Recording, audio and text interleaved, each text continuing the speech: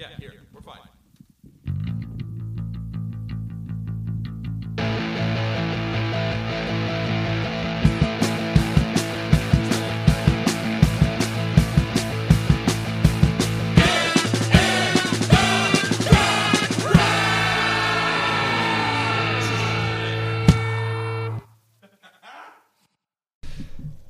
Hey, what's going on, everybody? Welcome to another edition of Get in the Garage. I'm your host, Mike. Here with me, as always, I'm Luke, yo. is Luke. And today we have a very special guest, a very good friend of ours, Mr. Roy Hoole. Welcome to the show, Roy. Hello, everybody. Today we are going to cover Mr. Bob Marley. This year marks what would have been his 75th birthday. And, you know, we just love Bob Marley, you know? I mean, I love Bob Marley. Yeah, I think Everybody loves Bob Marley. How can you not? yeah, I mean, me and Mike were like talking before this. Everybody knows that Legend is probably like one of his most famous, it's a CD album that came out, and that's what our parents had, and it was definitely one of the only black artists my parents had, so that was like interesting too, and the other aspect of that is the music is so different from everything else in the CD collection, and I think that's true for a lot of people in America. Yeah. And Bob Marley's such a figure that it's very fascinating to kind of look at it in those terms. Yeah. And that's why I'm excited to talk about it today. Yeah. So, Roy, what was your first experience with Bob Marley? Because Luke and I, it's heavy on the greatest hits Legend album. So. Album-wise, it's we had Burnin', the Wailers album with not a Bob Marley and the Wailers album, the one album where it was actually the Wailers. And Yeah, the Wailin' Wailers, right? yeah, so and I probably heard that the first time 1993, 1994, and immediately turned on to it, immediately into reggae music, specifically that era of reggae music and the roots rock and reggae. They had it, and they even now, when you listen back, probably are the best reggae band that ever walked the earth. Session musicians that were involved, they can keep trying to. They had it right then and there. Yeah. Oh man! Yeah. So you might also be hearing some dog barks and furnacings. We're in the basement over here, so bear with us, everybody. But It's real. It's real. No, it's definitely real. And like Roy was saying, Bob's band was reggae. It was a standard at almost like every point of its conception, right? Like it was almost the high watermark all the way around from ska to rocksteady to the transition to reggae by the late 60s. And it seems like his band or whatever he was doing with a producer, even when he was very young, his stuff was on the Bob Marley stuff was on the cutting edge with the Wailers. They were always the best reggae band or the best ska band kind of thing. I mean, I think he was probably, of 20th century performers, probably the widest known. I mean, Elvis might be the only other person that I can really even think of worldwide recognition that he got, and I would say Bob Marley's legacy is much stronger than any other artist. From, even look at it now, look at all of his children making music and producing music, and the Tough Gong, right? The record company, and not only in music, but in, they fed people literally for years and years. They fed a city of people in Jamaica. Hope Road was, as much of a kitchen as it was a recording studio, and he was the real thing. There's a lot of people that were in music for a lot of different reasons. That was his rifle. He looked at it that way, and it was real. He was really an individual person that, personified it. I think it's fascinating too to just look at his baseline musical influence. Reggae influenced the entire world, and I think almost every popular music took from it afterwards, and he was the guy at the forefront of it. And I just think that's one of the most amazing things is he takes one small island, right, who has a specific kind of music, and he literally gives it to the entire world. You know what I mean? there's other people there, like we all know, like The Harder They Come is like a big, Jimmy Cliff, that kind of thing. But Right.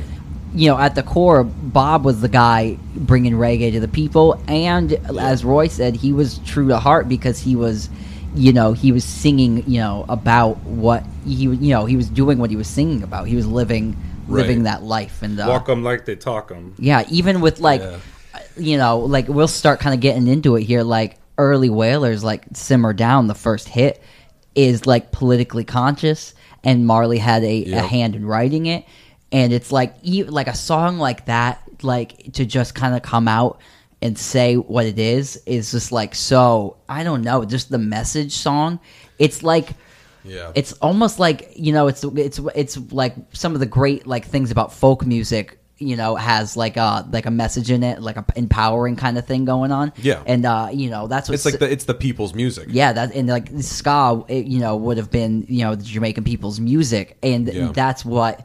It gets, and you have the message of like telling people to like calm down so we can have peace, Right. And I think that's like that early message on the first big hit is like, whew, it's like it's a great mission statement. Yeah, and I think it's musically significant in the way that it's like it's the rhythm. The reggae rhythm is what makes that music so unique, and it just comes out of basically you have ska, which is in double time, and the accents are on the ants. So where does ska come from though? Like, because like me and you were kind of like looking up the history of it. A lot of like R&B guys like Fats Domino and stuff, but they were pulling from everywhere, man, because there was still like that sort of African kind of influenced beat that was coming from like Ethiopia and Zimbabwe, right? And, Well, like, Caribbean that kind music of feel. too. Right. Yeah, Harry Belafonte was prominent in that time. You have a lot of Caribbean music in more, let's call it the jazz world, that's prominent. But reggae, Bob Marley brought the beat of the Rastaman up in the mountains he adopted that culture, adopted that spiritual path, and brought that music, which was looked down upon even in Jamaican culture. Ska and even rocksteady, the dance hall movement was already happening, and they adopted that in their first studio albums with Island Records, and really made that music acceptable not just in Jamaica but worldwide. They took a music that wasn't acceptable in the place that the music came from and brought it to world prominence in a matter of 5 years.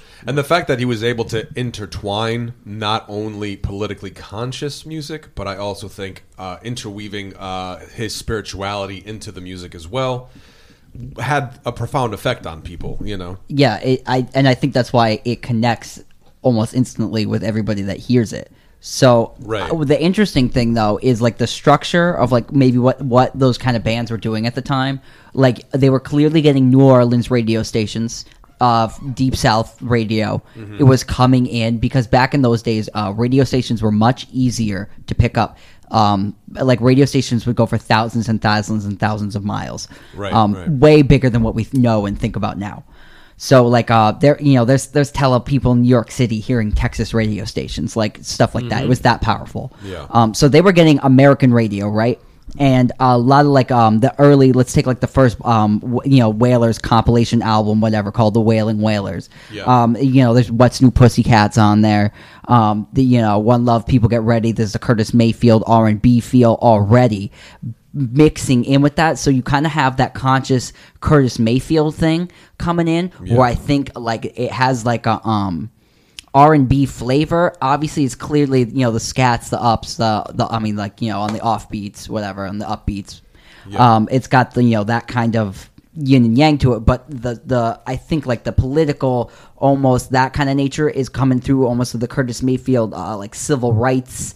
R&B, maybe early rumblings, influenced folk music that might have been coming over from American radio, and then whatever else they were getting from other radio stations. Because I mean, like you could, like Roy was saying, you have Cuban music, like Latin music is all that's kind of the whole other thing in there. And when it combines with, I think like a good beat, right, the solid like electric beat, that's kind of where it takes off, and the lyrics being politically charged, or very religiously charged, kind of connects with people the way like Southern church music also would. So maybe like that kind of thing.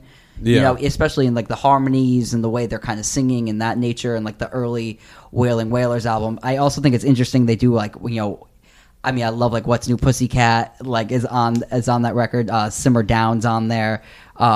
There's so many good early ska songs on there, and it really gives you a feel of what that genre of music is, especially with the R&B influenced cover songs that they would like almost rearrange backwards and make their own completely. Yeah, no, I think so.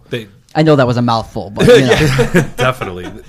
A loop tangent. No, they definitely had their own thing. I'm right off the bat.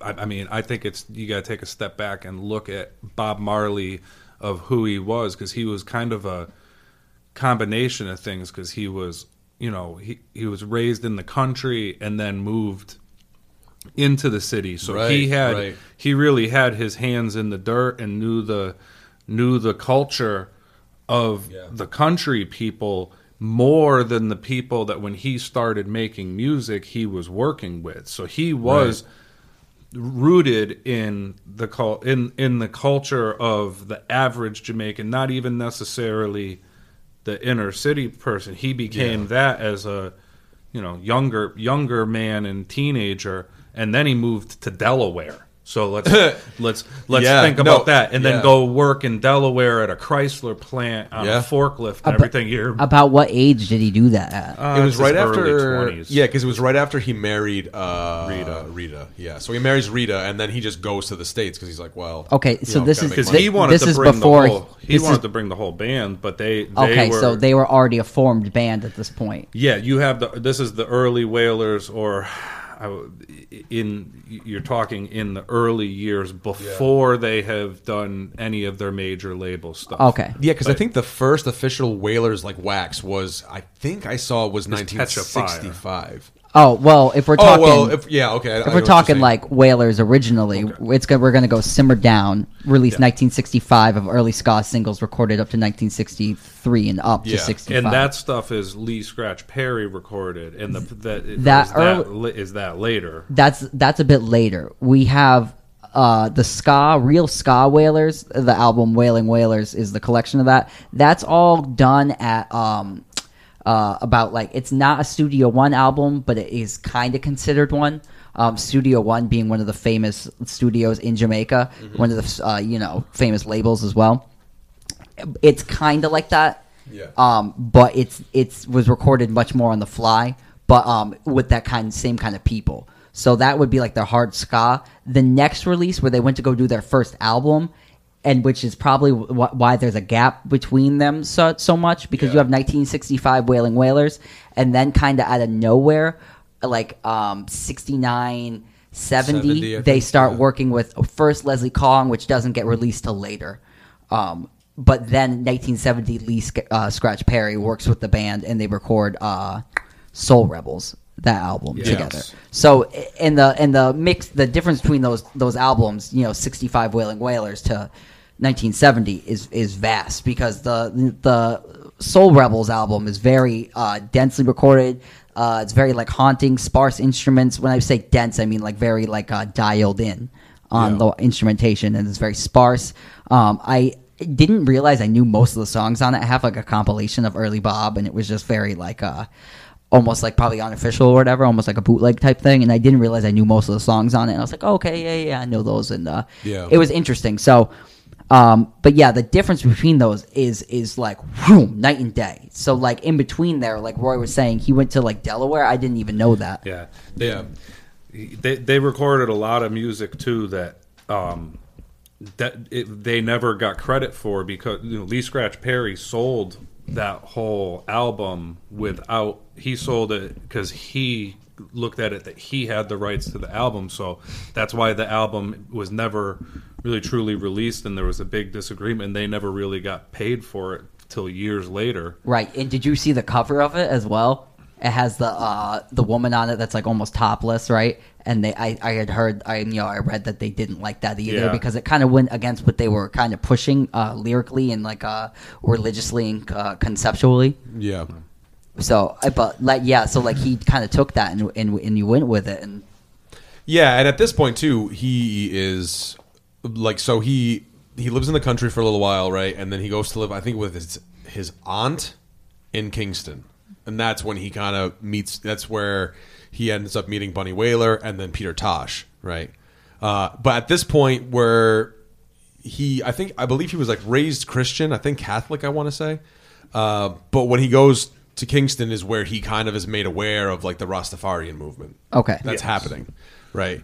Which would end up being a major influence on I think just like the lyrical content that you get from reggae. You know what I mean? This sort of like yearning for God kind of feeling. Definitely. You know what I mean? Like this kind of like, you know what I mean?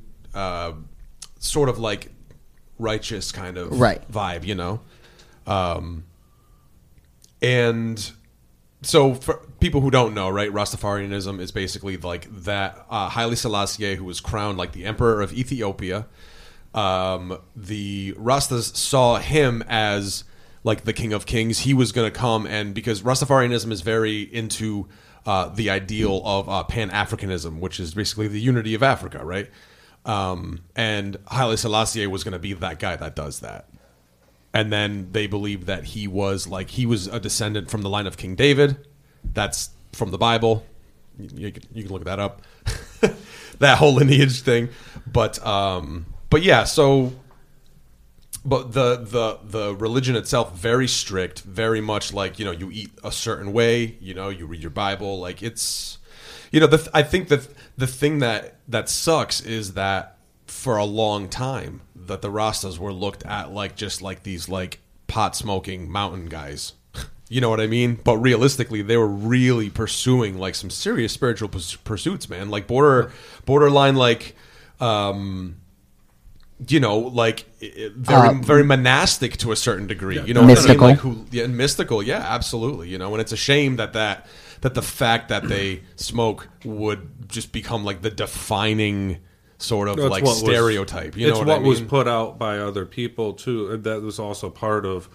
There were marketing people in this early 70s that marketed him. If you look at the album of Catch a Fire, that's the first time he's really marketed with marijuana, him smoking, and that's what in one way attracts a lot of the counterculture in America to the music. But his music was just so powerful that I think if you really look at what he was saying, it really didn't really have a whole lot to do with the other. He was definitely into his religion and definitely understood what it meant to him, and his music spoke to him, and it spoke to the whole world and still does. I kind of like that, man, because like I at some point, right, like we're talking like that might have turned some people off, but like me and Mike were saying earlier, like my straight-laced parents had Legend, right, and everybody knows kind of, right, Bob Marley marketed with weed. It's very it's been done, it's everybody knows, right, but at the same time, it's almost like a by any means necessary, right, because like even if you're a straight-laced person, right, you like listen to it, and even if you think it's bad, you'll listen to it and you're like, well, this man's just talking about God all the time, and love preaching love. Take two steps back too, because another thing to understand about the Wailers, specifically Tosh, Bunny Wailer, and they were rude boys, and they used to there were people that used to go to radio stations and be waiting for the guy to walk out and say, you're gonna play this record tomorrow or I'm gonna be back here, and that's how they got their music played. So when you say by any means necessary, I halfway got there a few minutes ago. Bob Marley's number one thing was, as a band leader and everything that he did, he was the hardest working one in his mind of everybody. First one at the studio, always working, right. He unfortunately had lots of relationships that maybe didn't work out the way they did because his music was in front of everything. Right. It was his, in his mind, God-given mission to bring this music to the world. He wanted to bring his island to the world and was absolutely successful at it. Yeah, Think of 100%. Everywhere in the world, everybody knows him. Not like I really feel like name another performer, single performer. Single performer. I mean, he was in a band, and the band did cover. I'm sure we're going to go there, but the band definitely covered a lot of ground. But when you think of his personal influence, think of all the big guys. I mean, I don't know if there's another one. I mean, maybe I would say Elvis, Beatles. Yeah, and that's pretty much pick a Beatle that's that worldwide. I mean, you would. I think of George as the worldly one. His music, even though it was worldly and brought the Indian influence in and everything, they brought their music to rock and roll culture. But this music came from such a different place. Yeah, and was from, it was really made in poverty. All of those early. There's a whole lot of bands that started out with early recordings, but in the 70s, a lot of the music is made by big record companies. Island Records was a small record company that these albums still sell, hugely selling albums, and probably I still can't say it enough. He's probably the most influential performer, if you want to break it down, of the entire century, because his music will carry on. Forever. It's eternal. His music is eternal. Yeah. He's Bach, in my opinion. Yeah, no, I completely agree. He's a Robert Johnson. He's somebody that you can root it all back to. And in 150 years, people will know who that face was. They might just that message of love in music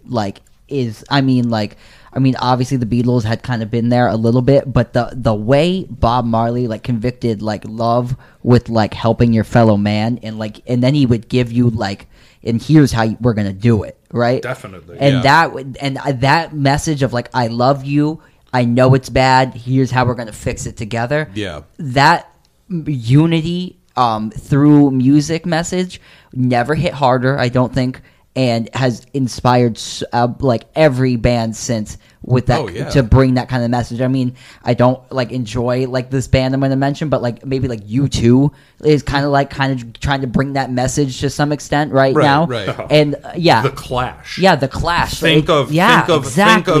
That's a way better example. The only band that matters. He definitely.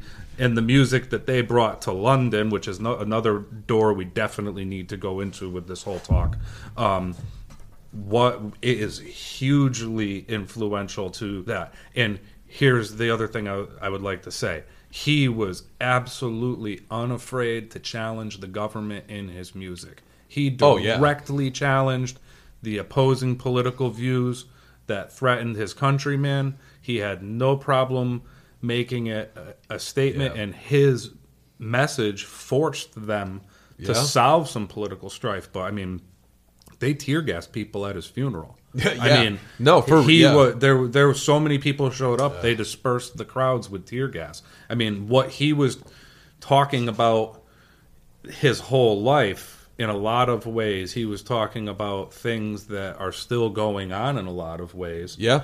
If it's just amplified and more, showing up in modern culture because it's all over, expanded media. He did it through music with, a group of musicians he put together and brought his music worldwide, and people are still playing that music now. And I mean, as a musician, I think a lot of people, when you hear reggae music, would think that it's simple, and it is absolutely not. And specifically the session, to even try to compare to what those session bands did at that time and the music they made, and that he kind of captained, because he was not necessarily the producer or the engineer, but he was involved in all of the production and all of the engineering. Yeah. He had a sound that he wanted to get out there, and Yeah, and I think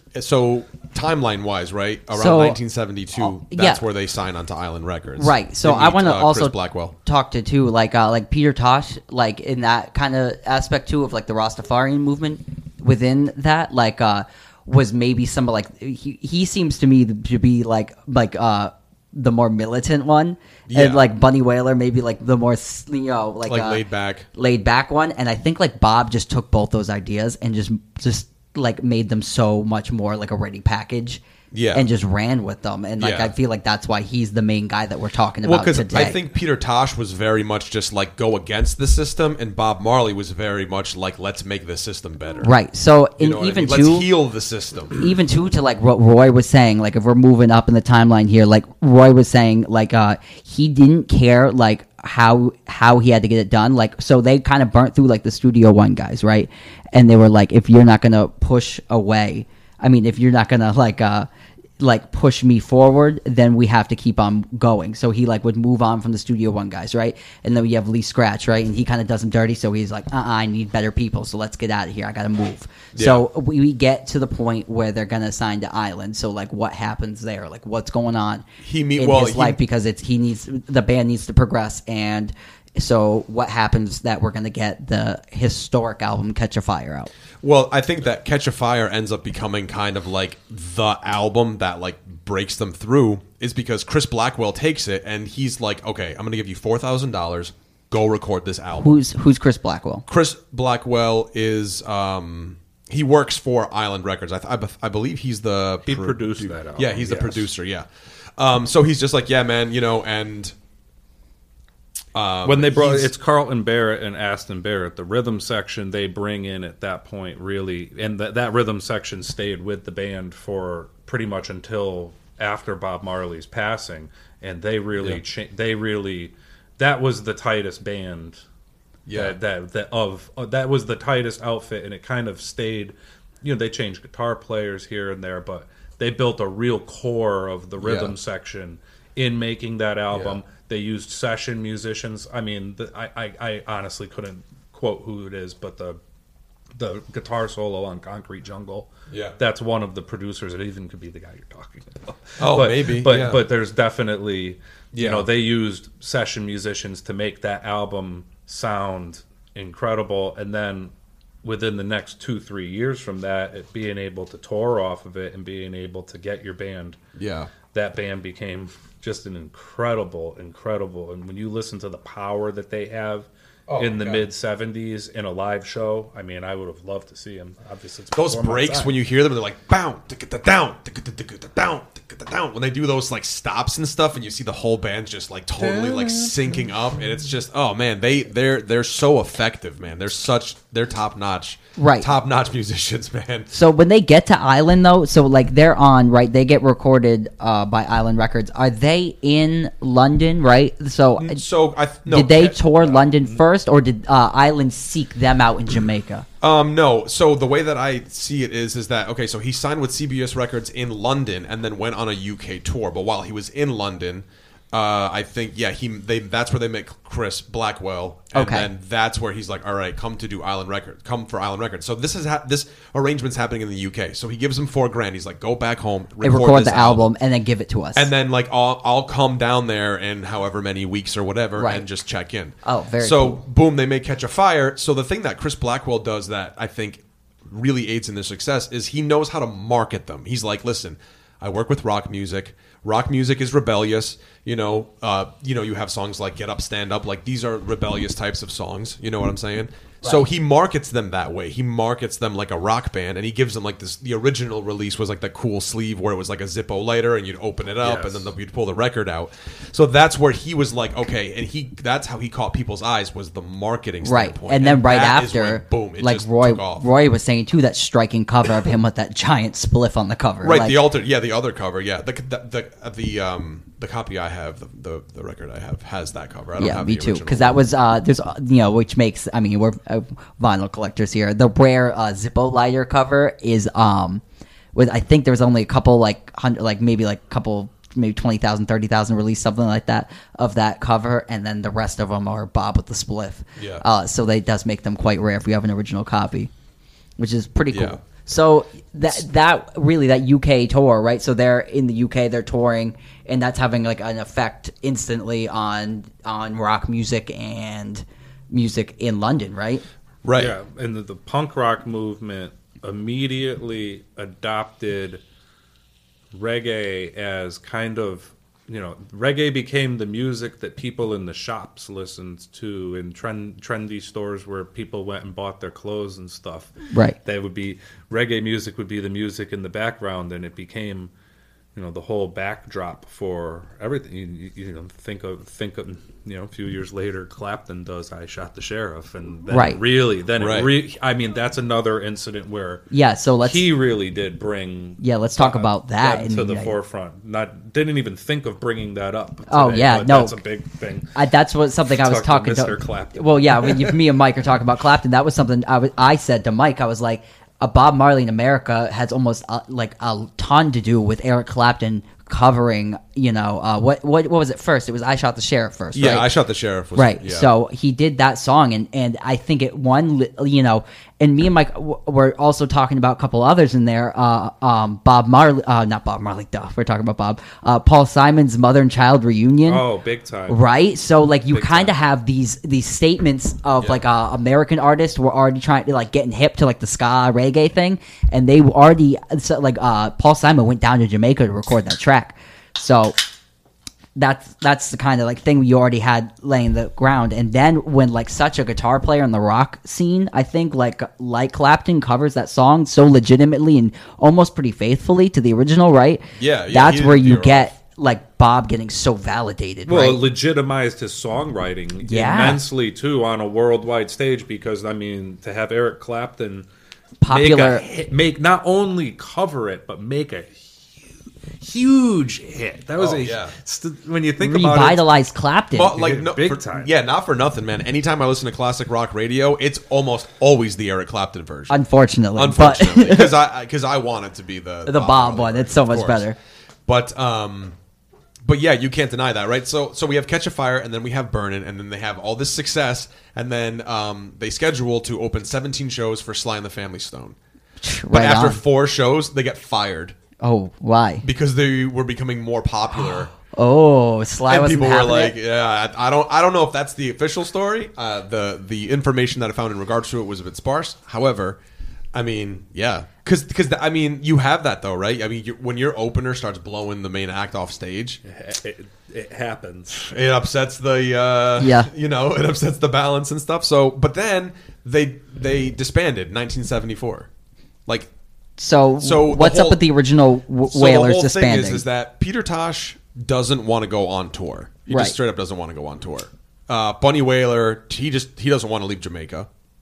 So Chris Blackwell is basically to Bob. He's like, "Hey man, you could throw a couple other musicians together and keep the Wailers going, and just we'll keep making records." So that's what he ends up doing. So then we have the lineup change, right? So 74 to 76 before they leave to go to England, and then you're adding people like Junior Marvin and Al Anderson, which I love Al Anderson too, because he kind of brings in a bluesy kind of vibe to the stuff. You know what I mean? When you hear his guitar playing versus Peter Tosh's guitar playing, he's giving you some nice tasty little blues licks, and I love that.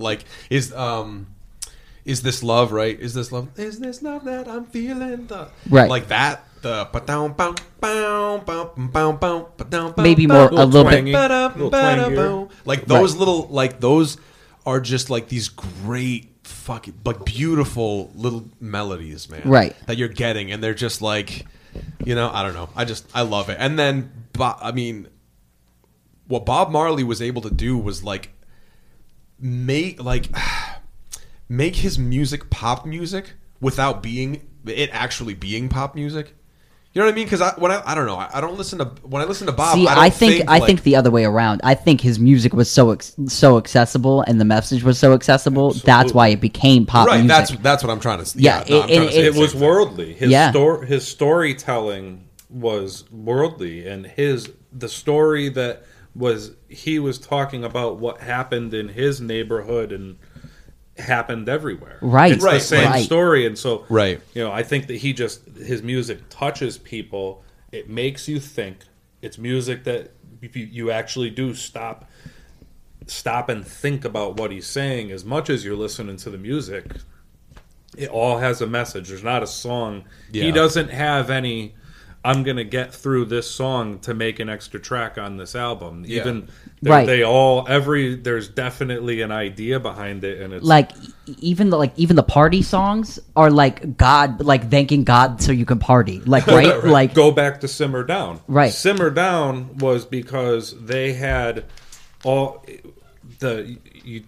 we take another step back. The sound system, which is a mobile DJ truck, is the way that early ska music, the real early reggae and rocksteady and dance hall music, was brought to the people, because the stuff that wasn't on the radio, they would set up a truck in a parking lot and party. So these early sound system parties, and they would get violent because you'd have gangs Right. in the Yeah, neighborhood right. all there to party and represent. So Simmer Down is exactly that. It's a party song about, yo, let's all not fuck each other up this weekend and fucking have a good time. Which, boy, holy crap, that sounds pretty relevant right now, everybody, right? Let's Right. all simmer down. Yeah. You know, because it's the same story. Like, Yeah, we all things just get heated. Let's all get together, let some people play some music, have a good time, let some people dance. That's what he was saying then. It's completely applicable this Friday night. Well, and that's the thing is, like, with what you see is going back to maybe the influences of, you know, from Curtis Mayfield and you know, and Fats Domino and like the R&B of like the American South. Right. Likewise, Jamaica was just in the same way that they were kind of like holding the torch during the civil rights movement in the South. Likewise, Jamaica was basically, you know, I mean, they were a country that was a product of like imperialist English colonial style, like, Right, and it was rule, coming you know out of what I that. mean? Yeah, and they were coming out of that too. And I think Jamaica gained its independence in 1963. I want to say is when Something Jamaica like so that's its right around independence. when like Simmer Down would have been recorded, even so like Right, that right. new fresh kind of Yeah. you know feeling, you know. Yeah. So this whole music, his whole music life is created in political strife, created in literally seeing that. So I mean, I think that his music reflects the environment that he was seeing, and then, you know, going to America and then touring the world and becoming a worldly musician. He really realized that. I think he really realized before he went everywhere, because he was just a caring person. It didn't matter. It wasn't a black or white thing. It wasn't this or that thing. It was that one love thing was one love. It's everybody. Right. And I think that's why it still rings true. And, Yeah. you know, Well, and the thing is now is that you know, in other words, you can't just come out and start talking about love and expect that no one's going to start paying attention to you. Right. And I mean that in a sense of maybe like the government. You know, those guys. So yeah, you have to almost have like a hard edge, right? Right, and so that kind of brings us. So in like 1976, Bob Marley is going to do this Smile Well, Jamaica concert. Can I also, before we even kind of go there too, I also wanted to like further push like what was happening when Catch a Fire and Burnin' come out, is The Harder They Come, also released by Island Records, the soundtrack, featuring Jimmy Cliff. This soundtrack was sold heavily also in the United States at the same time. There's a small little kind of reggae craze with Clapton, Bob, and, you know, doing the that. film as well. The film was kind of like the iconic depiction of what more is popular. Rudy. Yeah, so that's you got that movement too. But what I want to state is why I think Bob pushed through was because he had some more powerful message to bring. And that's what it was. Right. You know what I'm saying? Where like even Island Records maybe was pushing Jimmy Cliff a little bit, right? Yeah. Bam, Bob is just so driven and powerful that we just come back. You know what I mean? And that's where I think, you know, pushing into the statement you're about to bring with the story you're about to bring. This is why Bob is different. So like, tell me about it. Jimmy. Much love to Jimmy Cliff too. I just have to say that right now. Yeah. Oh, yeah. Absolutely love Absolutely. Jimmy Cliff, but I think that I'll just put it to you. I think the tone of his voice, the tone of Bob Marley's voice was so inviting and so Yeah, it's very sweet. He has a very sweetness to his voice. And once again, I don't think that's something that is very easily attainable. I don't think it will ever be recreated. Even, I mean, there's a couple of his sons that when you hear Skip can really catch. Yeah. Catch ways. Catch. Yeah. Well, especially like Ziggy, man. Ziggy, it's like you're listening. It's kind of like you're listening to just a different stage. It's like George Harrison's son. There, it's kind of like spooky. When you, you're like, what? Yeah. But right. So I think that is honestly my opinion of of all of them, why he was the most successful Jamaican performer. That too, of all time. I think just honestly, he was gifted in the voice that he had, and he's genuine. Like I've said it on the podcast before, but when Bob Marley tells you, "Don't worry about a thing, because every little thing is going to be all right," you believe him. He meant it. You know what I mean? You're like, it's one of those moments where you're just like, you know what, Bob, you're right, man. Yeah. Fuck, man. Fuck. Yeah. So, it hits you in a different place. So you know? Tell me that story you're about to tell, because I know what the story. Right. So and it really proves our point to like his honesty in how we feel he's really just a kind of a different guy. So the thing about Bob is that like I think where he was trying to come from is like a politically neutral place, but not in the kind of like, well, it's not my problem, in the way of just being like, we have to find common ground. Okay. So like, let me be the bridge here, right? So in Jamaica, you have kind of like the early rumblings of, say, like a civil war, right? You have the like the Democratic, like Socialist Party that's fronted by Michael Manley. He was the Prime Minister of Jamaica, so he represented the kind of like socialist idea, right? But we got to think about socialism and communism and like past, because I mean, like everybody knows about the Soviet Union. It's not like Jamaica doesn't know about the Soviet Union. You know what I mean? And like communist ideas, whatever. So on the other end, you have what is like the right, the right side of it. So even though it was in a weird way, from what I had heard, it was marketed as it's kind of like the Labor Party. Yes, okay. They are the Jamaican Labor Party. Right. So, but what's interesting is that it's kind of like you'd think Labor Party, and I don't know, most comparison is drawn to more like a democratic leaning. If you hear the Labor Party, it's like, okay, for the people, right? Right, so for the workers, yeah. For the workers, but it wasn't. In fact, it was very much like right-wing. Right? Well, it was the more colonial power at the time. Right, they were more from the power from the colonial derivative, and let's just take a wild guess on which side the CIA backed up. So. right. So anyway, so you have Michael Manley, and he's going to put on this concert, right? This what's called the Smile Jamaica concert, right? But what ends up happening is it's like I did look it up, and it was something along the lines of like it was never supposed to be advertised in a way where it showed a political leaning, but Michael Manley was just kind of like on the DL, like, hey, just like stick like our logo on there or something like that. It was something like that, right? So immediately it made Bob Marley like on someone's side. Okay, you've chosen your side, and that way he's drawn his line in the sand because he's so popular. Because he's so popular, yeah. So then people think that that's what's happening, and then what ends up happening is there's an assassination attempt on Bob Marley. He doesn't end up getting like he does get shot. Like I think it was like the gunman. Hand. Yeah, it was like it grazed his chest and then the bullet lodged into his elbow. And what does Bob Marley do? But 2 days later, is just like, no, I'm still doing this show, and they're like, you can't do this show. Like people, like someone's gonna shoot you. Someone's gonna try to kill you, and he's just like, no, I'm gonna do it. And then at the end of the show, he like opens his shirt up and he exposes like his bandaged wounds to the crowd, and he points to them, just like, yeah, man, like come on, is this the best you can do, kind of thing, Right? And that was a big.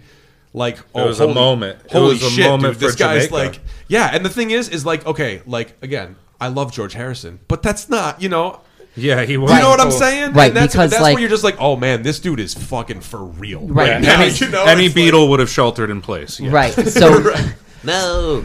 Right. So like also, I mean, Bob's singing. Like let's talk about like some of the stuff that's like not on Legend. Right. So like at this time you have like songs like Them Belly Full But They Hungry. Like a hungry mob is an angry mob. Like and come on, man. Like for today's times, like war. Yeah.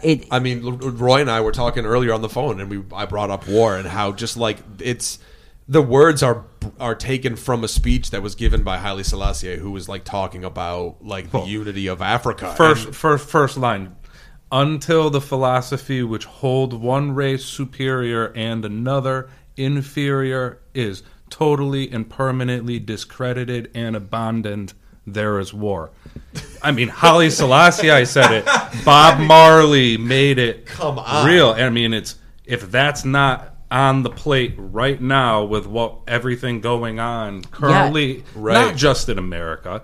It's a worldwide absolutely, issue of absolutely. social justice. And let's talk too about like how we are living in America and we were educated about this situation, right? In the the unfortunate situations that surrounded them because of Bob Marley, who was a man from the island of Jamaica. Like, that is some crazy cool stuff that happened through the transfer. You know what I'm saying? Right. The education that man was giving out. Like, you know what I mean? A lot of people, will maybe like he's just so he brought Haile Selassie's message, right?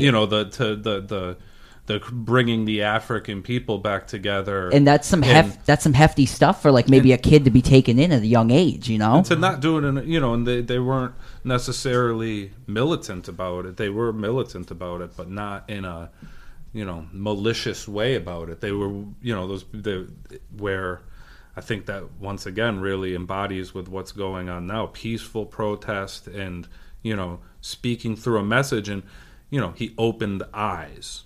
He opened eyes to the plight of his people. Therefore, in the long run, it made his people better. But if you don't have the people that open eyes to the situation and bring that message, we wouldn't even know about it. We wouldn't be having this conversation right now, and you wouldn't, music that happened after that. I mean, we can go back to it again, but there's so much music that he directly influenced. I mean, Luke and I were talking about earlier is like, I mean, you have to say it, right? Sublime, right? You know what I mean? Like, there's an influence there. There's you know what I mean? And Sublime was, at one point... Yeah, a lot of people's, like, first introduction to that kind of music, and then you go straight to Bob Marley. You know what I mean? Yeah. It was, like, maybe more accessible. And even, I know Roy I don't know if Roy, like, was into this kind of music, but, like, were you into, like, the 90s ska wave that came up? Because that had a lot to do with... Absolutely, but I saw Burning Spears in 1997. I saw the Wailers in 1999 for the first time. Right. I mean, I've been backstage at the Wailers. That's been... I love reggae music. We've seen a bunch of good stuff. I grew up on the Wesleyan campus. If people don't know that too, we grew up in Middletown, so we saw a lot of good stuff come through. Yeah. We knew that there was a show coming through Wesleyan campus. We'd sneak in and check it out as teenagers. Yeah. We all look like college students anyway, so. Roy's 15 with a full beard, just like, hey, what's going on? Patchy beard, still patchy. Yeah, but the musical legacy is just. It's beyond. So after this kind of concert too, like what is Bob's like next move here, right? Because we have like a highly charged situation, right? We have someone that's so political. Does he kind of maybe drop out, do something cool, or does he kind of hit harder, or what happens? Yeah, he goes to London. Yeah, again, this is when the Exodus album happens. He puts himself into a self-imposed exile. Okay. Yes. From Jamaica. Oh, because of all the tension. Because of the tension, and because of how he was directly pulled into it. His family was directly pulled into it. His home. They came to his home and tried to kill him for having his views. Yeah. So that's when they went to London and worked in London. Yeah, he leaves Jamaica and then he goes to Nassau for a month and then he goes to Jamaica, yeah. And that's where Exodus is like. So yeah, he takes exile, right? Yeah. And then I had read, because this is the album I'm probably most familiar with that we're going to talk about, today, is Exodus. Yeah, me too. And great album. Yeah, it's amazing. It's like so. I mean, I believe Time Magazine called it the album of the century when we went from 1999 into 2000. And I mean, if that's not enough for you, okay, so I really love this record, and I had read that he had named the album before he wrote it, really. So like the song Exodus, he was just like came afterwards. You know what I'm saying? It was a product of how he felt exiling himself. It was a concept album in a way. Yeah. Yes, definitely. And definitely the A side of this record is mystical, spiritual, that kind of vibe, right? Yeah. Where the second half of that record, the B side, which is, I mean, come on guys, get that vinyl out, is more like relationship, love based, that kind of stuff. Right. More human to human. I think it's such a powerful album. I mean, Wait in Vain is definitely on there. Which is his wife is in his band, but he has this relationship going on with this. I can't think of her name. Yeah, she was Miss Jamaica. A Jamaican beauty queen that pretty much he stayed with. That's Really? Damian Marley's mom. Oh, really? Didn't know that. Yeah. Yeah. But yeah, no. So I mean, I don't know. Exodus for me is absolutely like, more specifically, like the actual song Exodus. I mean, you can hear. It's almost like when I listen to it, man, I can envision like the Jews leaving. You know, like in other words, like trudging through the desert. Like it feels that way. Oh, it's a march. It has right. Yeah, it's very much just like It's got the driving. It's got the driving.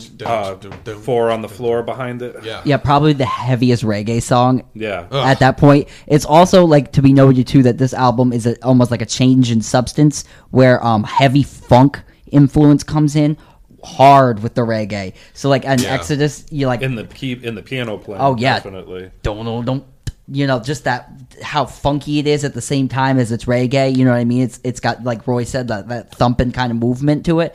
And lyrically, like, I mean, it's straight up telling the book of Exodus in the Bible, you know, like Mike was saying, is the exodus of the Jews being enslaved in Egypt, you know, to their movement to their own land, you know. And Bob Marley is if you really take that book, I mean, at kind of surface level, it's the Bible is kind of telling you how to free yourself from enslavement, right? Something we hear Bob talk about, you know what I mean? Yeah. Mental enslavement, you know, physical. Emancipate yourself from mental slavery. Right. But us can free our mind. Right. Yeah, and you know, that's the book of Exodus. You know, it's you know, the movement of the mind. It's a movement of not being held down, really. And dude, and giving you a line like, are you satisfied with the life you're living? Right. Like to be sitting there and listening to this song and hearing Bob Marley kind of calling you out. Right. Are you satisfied with the way you're living? You know what I mean? And you kind of think about that and you're like, man, but it's asking you, are you satisfied with the way you're living? Maybe not necessarily in terms of just like, like my career or something, say. Right. He means it in a way of like internally, like, are you satisfied with Yeah, the way, and like, it are you instantly happy hits with, you like that. Are you satisfied with the type of person that you are? Right. And let's talk too, right, how, like I said, the first side was spiritually based.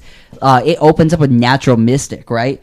So, like, Natural Mystic is, like, so, you know what I mean? It's such a nice... I love that song because it's low and slow. This is what I'm saying. This album lures you in at first, right? It's kind of Natural Mystic is like, yeah, man, like, you can be a Natural Mystic too, right? Yeah.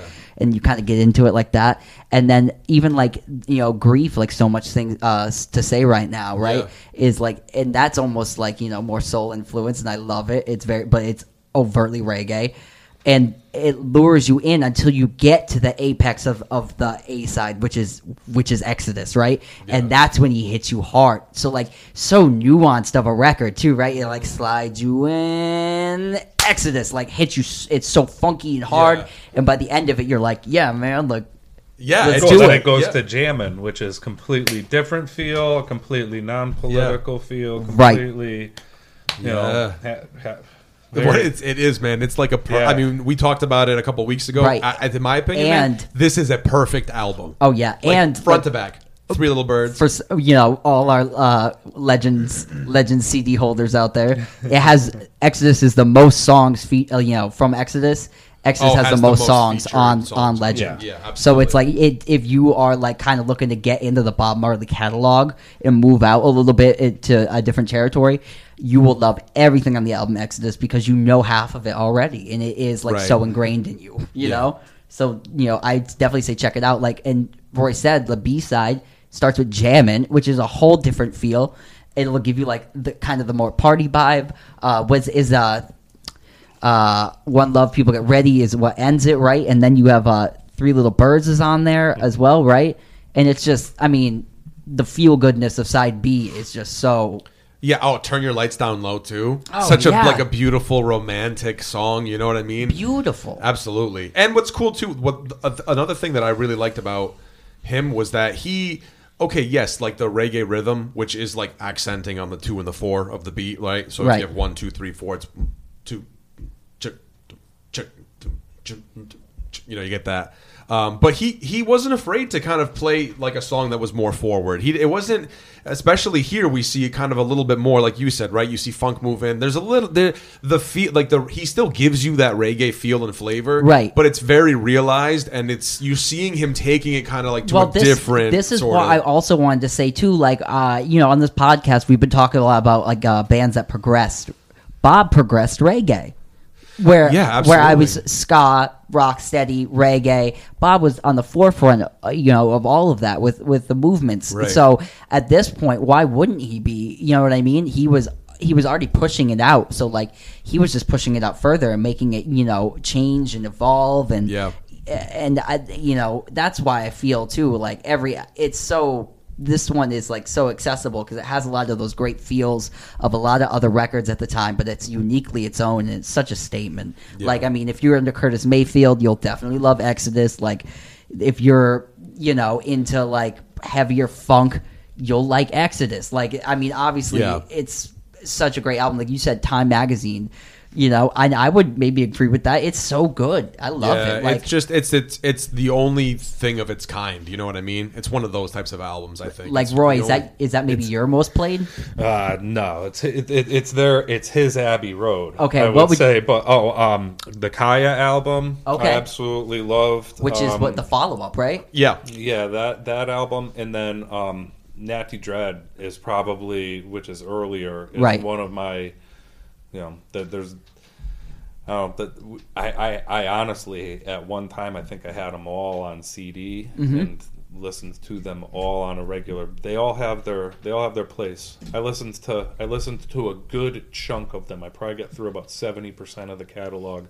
Yeah, leading up to this, I'm not necessarily completely up to snuff on exactly what is on what album because I've listened there's to a lot all of them. too, there's man. a lot of songs, and there's a lot of like weird compilations there's too. A where lot you're of like, B-sides of songs, but just in general, when you go and listen to the catalog, his music just really covered a lot. And you know, once again, to go back to anybody that thinks reggae music is simple music.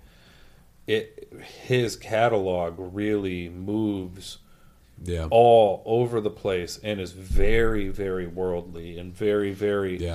I mean, definitely attribute that to the producers he worked with too. Island Records had a lot to do with that, but once again, very, very hard-working musician that really had his focus on what his sound was going to be, and you know, always be the hardest working one in the room. And you know, he was willing to sacrifice anything to make that music happen and believe in it. And you know, it's another just important message to musicians too, you know, because it's all self-made, and he's somebody that really is a perfect example of, you know, you can't take somebody in our modern era that had it as rough as a musician as some of these guys did. Right. You know, they were growing up in a much different time and a much different place that a lot of us can't even fathom. Right. Yeah. And they made so much happen. Yeah. And it still rings true to these days. Yeah, and that's what I mean. I think that's the that's the real legacy in that way, right? Is that it no matter when you listen to it, it just always seems relevant. Right. You know what I mean? Like you're always like, oh, yeah, man. You know what? You know? Another factor is too. It feels so like I mean, definitely the Island Records recordings. I mean, earlier stuff is a bit rougher, but I think another thing to this music too is a lot of it doesn't sound dated. No, like, what's up with timeless. that? It's very timeless. It's timeless. Yeah, like there's no like crazy. I mean, the original version of No Woman No Cry with the drum machine but nobody really even knows that version that's on the Yeah, album. Everybody knows the single that's version. the Nancy Dread album. Yeah, which I dig. I love that era. Yeah. The earlier Island Records stuff is just so. It's a little raw too. I think the production really ramps up in the last 3 albums. The Confrontation album, which is the one that I'm pretty sure is the one that's released right after he passes. Yeah, you're right about that. Yeah, it goes Survival's right before that though. Yeah, and then the last one. But, Yeah, and then the last one. Yeah. But yeah, you like the production is like it holds up today. It sounds fresh. There's no like crazy '80s drum machines that I hate. You know what I mean? Yeah, none. Yeah. Even the early stuff that's done in the smaller before Island Records Right. still holds up, and I don't know. It's really you can hear so much of modern recording in those records, and Right, like modern styles and tastes. Like another thing I found interesting too. Now that we're kind of like Bob after Exodus kind of releases a couple more albums, but he does get sick, right? And that's kind of like the other aspect of why it slows down a bit here. Yeah, so mortality comes creeping in. It does, and unfortunately for him, very young, only 36 years old. But so I guess so as the story goes, is that he injures his toe while he's playing soccer, and then when he goes to the doctor to get the toe checked out because it's kind of infected or whatever, the doctor's just like, "Hey, just a heads up, like you have like the early stages of a melanoma. We need to take the toe." Right. And he's just like, no, I'm not going to let you take the toe because if you take the toe, then it's going to affect my stage performance. Right. He's going to have a hard it's time affecting standing. his football. I mean, just to put that out there, he was a huge soccer fan and soccer player too. Oh, yeah. He Right. was constantly or as they would a refer to badass it, soccer a player too, footballer. That was if he wasn't in the studio or with his family, that's what he was doing, and that was. That was an in-between thing, and which, just once again, probably something that we don't really fathom now to be a musician that would go outside with your friends and play soccer in between. I mean, I'm sure it happens somewhere, but that would be a regular thing for them, Right. Yeah, and it's but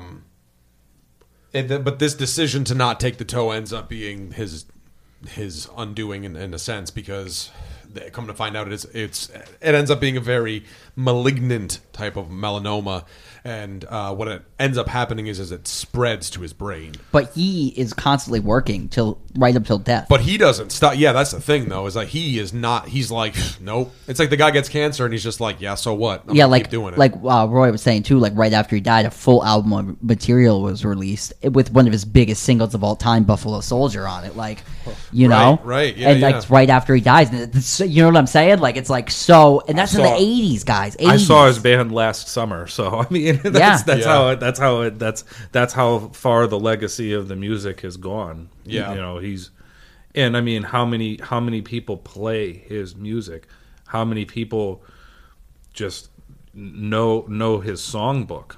It's a very, never recreated, but definitely universal songs to learn as a, young guitar players and musicians across the world. Great music to go after and learn.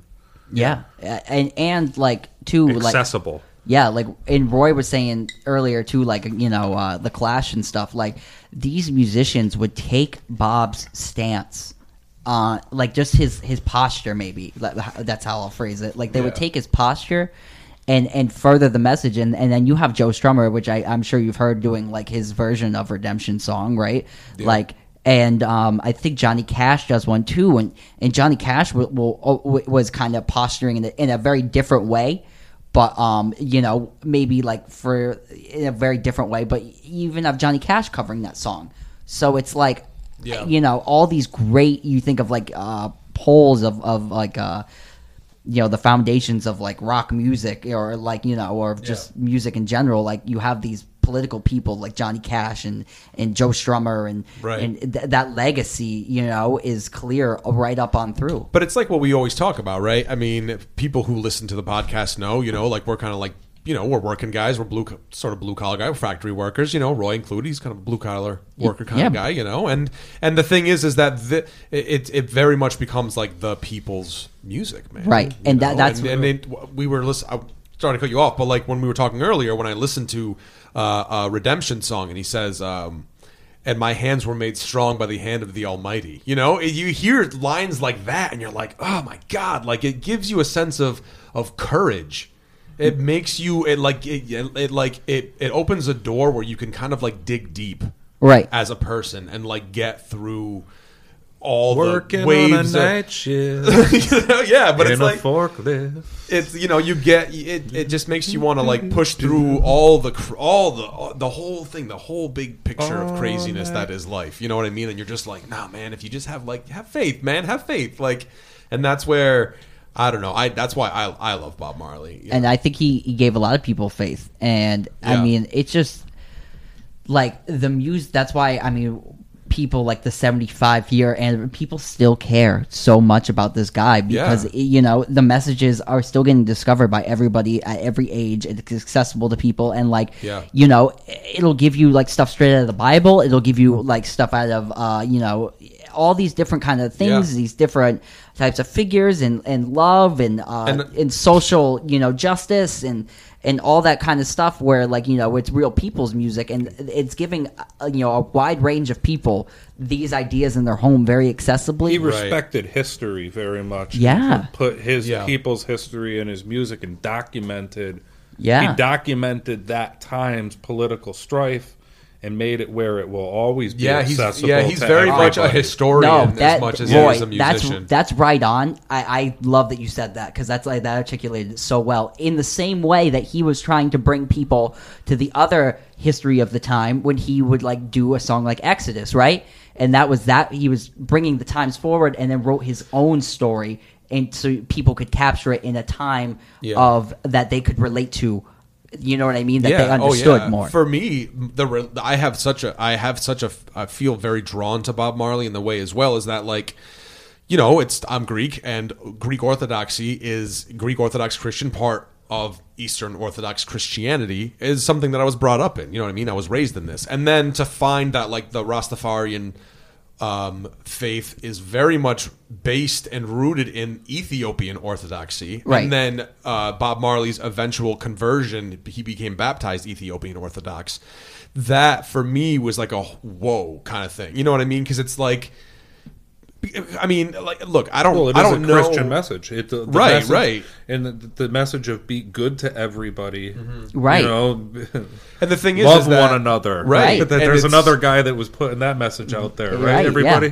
Yeah, absolutely. And for me, it's like being the Greek Orthodox kid, I guess, in school. Like when you grow up, you're just like, oh, you're the ones who have like that weird Easter, right, where you like kill a goat or something and then eat it. Like that's kind of the stereotype that emerged. But like for me, again, to like just see Bob Marley, that he had roots in Ethiopian Orthodoxy, and too, for me, as having spirituality be something very important to my life, seeing a person like Bob Marley doing something like that and then eventually converting to Ethiopian Orthodoxy kind of validated some things for me. Yeah, I was just like, oh man, on lamest terms, made it cool. Yeah, in a way, yeah, and I hate to kind of like degrade it to that kind of a but I mean sentence, that's but you know important. What I'm trying to yeah, say. it's Yeah, important. Well, he made it acceptable. He made it okay to be.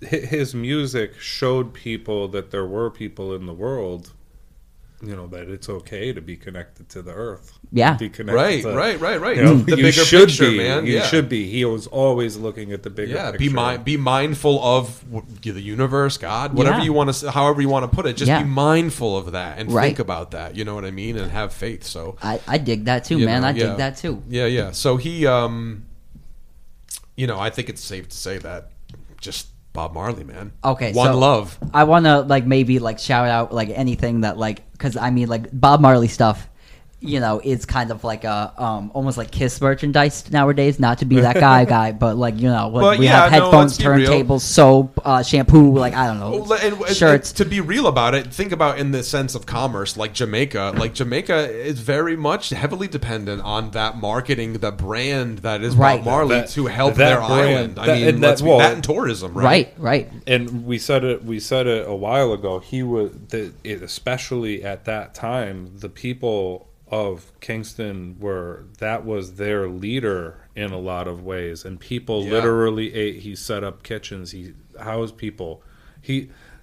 I watched a documentary leading up to this thing where they had talked about how in a lot of days he kind of held, like almost like held court and had the people of the community coming and talking to him about the issues they could do. That's where their legacy went. And I mean, I'm pretty sure in my mind that is, the Bob Marley Foundation, Tough Gong Records, everything is still going on. So in my mind, it has always been one purchase of anything with his name on it, and unless it's something bootleg that someone's just making money off of. I think you're probably giving your money to a pretty good end user. Because you're probably feeding little children, because that whole family takes care of their people and has always taken care of their people. No, absolutely. And even to the bootleg stuff, though, like, I mean, there's a lot of people making Bob Marley stuff, but a lot of them are kind of like Deadheady too, where it's kind of like they might make like a Bob Marley like ashtray and blanket or like hat or something, and they sell it on the side, and they make that kind of little business. And it's not, I'm not saying it's right, but you know what I mean, like it's still at some level like sustaining somebody, because we all see it everywhere we go. There's Bob Marley stuff. You go on vacation, you go to the beach, it's everywhere. It's on towels. At the very least, if not explicitly Bob Marley, the color, like the Rasta colors, like the yellow, the green, the black. Yeah, and the red. And too, I wanted to talk to, like, because of that, like I've had a lot of like cool stuff, like there's a lot of cool info and stuff, and like I wanted to maybe, like, if anybody bought, like, I wanted to know if, like, maybe you had like a special certain CD or like live thing, because like I know when I was little, I bought it at Walmart, like it was the Live 75 at the Rainbow concert.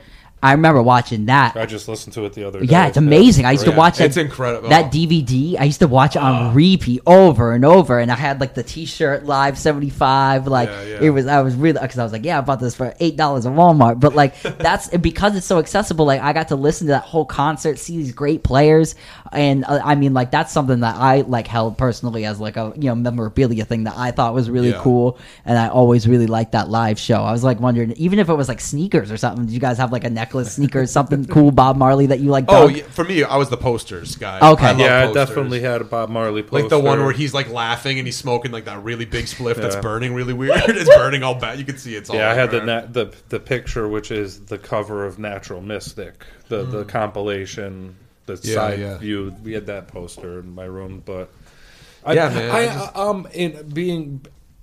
was born in 1980. I would say that my generation is when his marketing truly went mainstream. So maybe because you guys are half a generation behind me, right? You see the merchandising a little bit more. I mean, I definitely, he was definitely prominent right through, though. I mean, in 80s music, the reggae music just went huge and so far after him. And I mean, there's a lot of bands that ran concurrent with him, like I mentioned Burning Spear, which is another one of my favorite reggae acts that's been running right since that time. Incredible.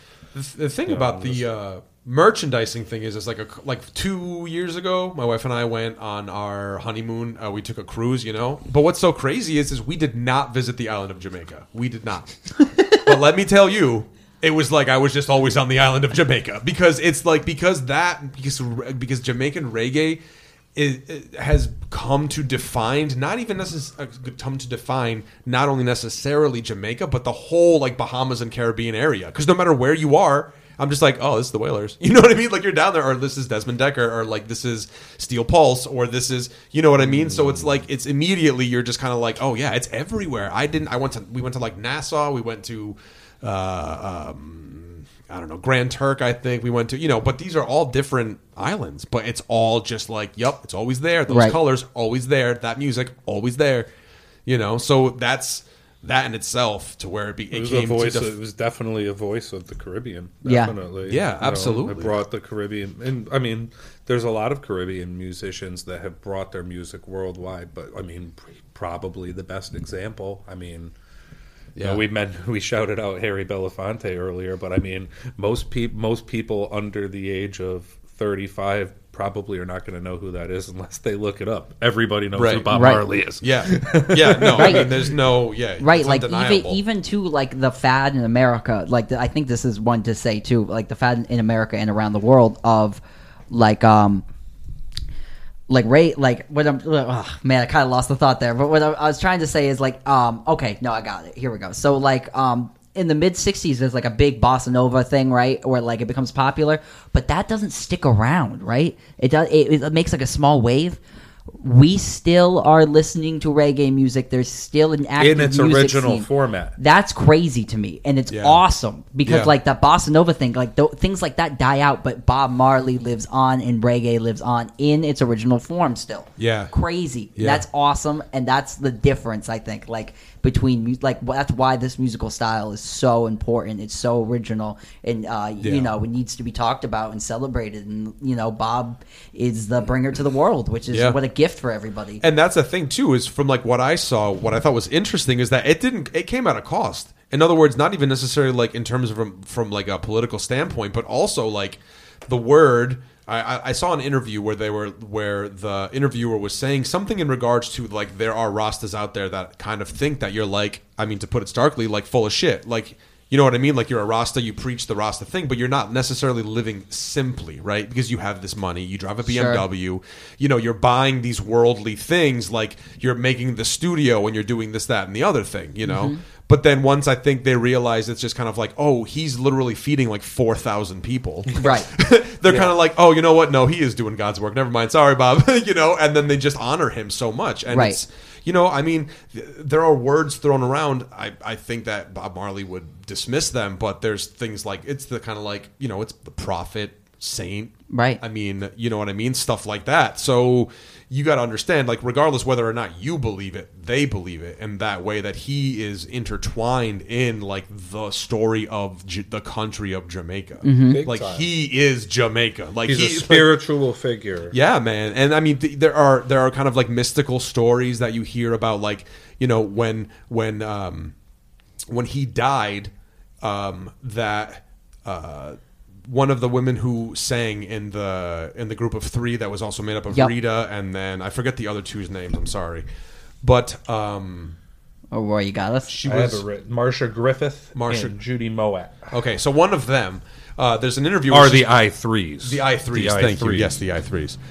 But there, yeah, as the story goes, when Bob Marley died, right, Jamaica hadn't received word that he had died, right? But like on the day that he died, there was they explained it as being like there was a moment where all of a sudden like a heavy thunderstorm came through, and there was a big boom of thunder and like a lightning, and the lightning came into the house and struck on a picture of Bob Marley. Right. You know, and that's what I'm like when you hear them explaining this, they're just like, yeah, it was like the earth shook because it lost Bob Marley. Yeah. You know what I mean? So, and I you know, I believe it, man. Sorry, I believe it. When he did the other concert that he was very famous for, where he joined the hands of Michael Manley yeah. and the other guy. I mean, another situation where, okay, you watch the footage. Maybe the thunder and lightning hit after he kind of has like maybe like a freak out, you know, and he's like, and then he just starts dancing right when he he hits you with the last like sort of grunt cry. There's like a, you know, and all that. I don't know if that's edited in it or not, but I don't really care because you know what? It's still just as powerful. And then he brings them together and they hold hands and he raises their hands up together. Yeah, unity. You know what I mean? Yeah, unity in that sense. Yeah, two people So- that could not be in the same room together. So let me tell you what, that's why you end up on a most wanted list. Right. You know what I'm saying? Like we got to call it what the fuck it is, guys. Like, you know what I mean? If you're influencing that much of a social change and you're a musician, somebody's going to be like, Even to like the mystical presence of it, right? Like there's that show as well. I think it was in Zimbabwe he was playing where he got gassed, right? Tear gassed. I Yeah, know I've seen that because- footage before, and his band, like Bob is so in the zone. Like this is how kind of like mystical it gets. Like he's in the zone of like playing and representing these songs that someone threw like a tear gas bomb on stage, and his band retreats. They kind of stop playing, Oh, yeah. And Bob Marley does not even know that happened because he's so in the groove. You can watch his footage of it. Mm-hmm. And he calls his band back to the stage. He's like, no. The only way we're going to calm these people is to calm these people and play. So we're going to get back on stage. You're going to wipe the tear gas from your eyes and we're going to get in the zone again. Like, and it's like James Brown on like a million. Yeah. You know? That's what that is, you know? Yeah. It's like that spirit of And, like... I mean, really think about it, though. In that, so not only is he interwoven in the narrative of Jamaica, but now he also is just in Africa as well. Like, he's the guy. Like, you know what I mean? He writes songs for Zimbabwe. He writes songs for Ethiopia. It's all the music is. And again, to the has unity, all this sort of the unity Pan-African, message is you like know. we're in America talking about this, right? And he, everywhere and making He was us talking aware. about America as well. Yeah. He definitely was well aware of all of the yeah. things going on concurrent with everything. He was very conscious that they were all. Let's not forget, at this time they were newspaper readers. They had to, that's how you got your news. Listen to Yeah. the radio and read newspapers and Yeah. read mag. They were all educated people. Yeah. They're And he was very much- self-educated and self-aware and Yeah, very much aware of the times that he was living in, man. Yeah. He was very, very aware. His message was worldwide, and he was, he wasn't just singing for his people. He was definitely singing for, the entire world. the entire world. And Yeah, that you can't have. How long are they going to kill our prophets while we stand aside and look? I know, right? He And like then lays it that on almost you. gets It's so amazing. yeah, it's the truth when you It's think about amazing. it. There's no part of cult. You could take those words and go any way with them. Right. Almost Right. any philosophy. Yeah. You know. Yeah, he's so relatable in that way too. It's like the Definitely. Beatles saying "All you need is love." You know what I mean? You're like, yeah, but it's driven so much more. in a on a completely different level. Different he level. brings it to a Yeah, completely his different struggle. level. His struggle speaks through his music. In Yeah. a Yeah, whole and I different feel like way. his religious convictions as well. Really, Definitely. there's a heaviness quality to his music because you're just like, man, this dude's really Convic- he's doing it, convicted. man. You're doing it. He's going for it, and you can hear it. So. Yeah, and he definitely suffered the whole rock star deal towards the end of his life too, with dealing with cancer, and definitely was, with a bit withdrawn from people, but he always stayed rooted to his music being the main thing, and it's a shame that he left us as early as because imagine the music that would have happened, because that's you really think about it, he only got about a good solid 13, 15 years of solid recording. To be work honest, where I he- think the world as we know it would be very different if Bob Marley hadn't passed. Yeah, I think so. and that's the thing too. Like even like with different musical styles, like I think Punky Reggae Party. Have you ever heard that song? Shouts out the Clash. Like so, he was like hip too on like the new movements of stuff, and Yeah. like. And I would have been excited to hear what was going to come. You know what I mean? And that's the tragedy of it is we're left. I'm thankful we're left with the catalog we have though, because what a great catalog of music to leave. And it's sad that it's not more, because obviously we all want to hear like present day what Bob would have to say, because I think he'd be a calming it's voice. a shame you have a whole. I mean, obviously, all the great musicians that have left us in one way or another are a shame. But when you talk about the conviction he had for everybody having a better life, Yeah. he was really making a better place Yeah. for people in his own way, and really cared about that. And Yeah. He was, was like serious. the people. He was our mouth. He was the people's mouth, saying, "This is what is wrong. Like this Yeah. is, and this is how to fix." You know what I mean? And he much. was very serious about his music. He was very non-compromising, wanted to work with the best people. Well, put yeah, very himself in a disciplined. disciplined, put himself in the right places at the right time, and did whatever it took to get him or his band, his music onto the next level. He was very Right. driven by that. So And he was no bullshit either. Like he read his Bible. He knew his Bible. He did his fasts. He ate consciously. He like every aspect of his life was very, very much like mindfully. Interconnected. I feel mindfully like aware of his all this stuff that we're stating, right, of how like he put himself where he needed to be, and he did really hard work, and I think that's why like his legacy today is still so well known. because like there are bands and artists that don't have a great legacy, but like I'm talking like a modern legacy, right? And I feel like Bob's is well taken care of because the people that were left in charge of the things whatever to take care of, they push the narrative of Bob and they keep him in the forefront of their minds and in their hearts, and that's that.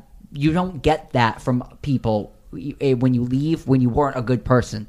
You know what I'm saying? Like if he wasn't as great as he was, that legacy they would have been a bit more tough to upkeep. But it's such a powerful, great message that I think people find ease in doing it because it's so. It's such a it's such a treat to share that kind of message with everybody. This is the way that I see it, man. And maybe I'm drawing kind of like a far out comparison, but bear with me here.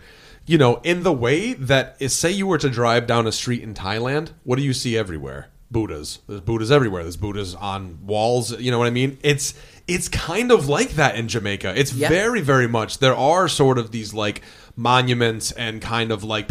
Look, I'm not saying the Buddha's Bob Marley and Bob Marley's the Buddha. What I am saying is just in the way that there is a reverence for him in a way that kind of heightens his relevance to... dare I say, a religious level, like a prophet level. I'll add to this. There's teenage people in America right now with a Bob Marley poster on their wall, and that's the best spirituality that they're getting in their lives. Probably. You know what I'm saying? And they're getting a vibe from that. And why isn't that valid? That's amazing and beautiful, and that's what I think that we're all bringing to the table that we respect out of Bob Marley the most is that message that he can change a life. Man. He can change a life. Well, unfortunately, his music is still very relevant. Yeah. I say that in unfortunately because it's a message that we can continue to listen and apply to our lives until we all can apply it to our lives. Right.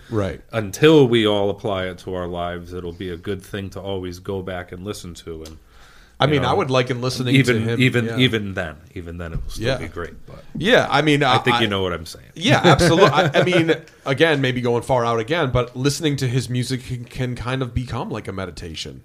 Kind of like a yoga, kind of like a spiritual practice in that way, where it's like you're still listening to conscious music.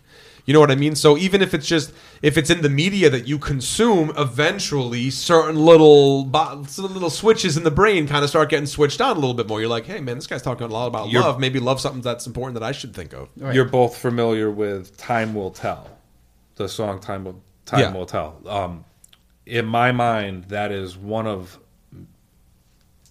Western music's entire most tranquil moments. That song, there's a tranquility in the rhythm of it. It's got hand drums in the background. It's very, rooted. It's very earthy sounding, and it's recorded that way too. And I just feel that his music was so warm and inviting it's like a hug, right? I mean, his music is like a hug, like a real hug, not like a romantic hug. And even when he's talking about the issues that were relevant to his life, he wasn't giving it to you in a blood splattered way. He was giving it to you in a real, palatable way to understand that he was good at communicating the message without turning people off, right? Which is how I think his nuance is very pop, right? Or I would say like maybe his method, because he gives you these really, really singable, memorable lines. Get up, stand up. Yeah, because he's Rage Against the Machine too. Like, I mean, he's absolutely come on 20, 30 years early. Yep. But think of how the message is brought about. If you're going to compare the two things, it's a social justice. But it's, they Rage Against the Machine being really drove it down people's throats. Right. Bob Marley put it on a beautiful platter, laid it out for you, gave it to you with a soft voice, and said, hey, here's my music. Let's talk about this. Yeah. Yeah. So where everybody could listen to it because of the way that it was brought to them. Right. In a lot of cases, it's the same message. Yeah. Marvin Gaye. Yeah. So had a lot of really palatable And I think songs as well. Too, yeah, I think the reason why those songs are so smart is because even if you're not listening to it from maybe say like a conscious point of view, the groove is still just so good and it catches you, and it's like even if you're not listening to the lyrical content, the instrumentation of the music itself is like really cool. It gives you just such a nice vibe. Definitely. So that's how it hooks you. It hooks you with that rhythm because you're And like, then you this is listen to unlike the any words. rhythm I've ever heard. Right. And then you hear it and you listen closer and closer, and then you start, like Roy said, hearing the words. Then you're like, maybe I should start thinking about these big picture topics and stuff like that. Maybe I should have some sort of self-introspective thoughts and think about the world around me and how I affect it.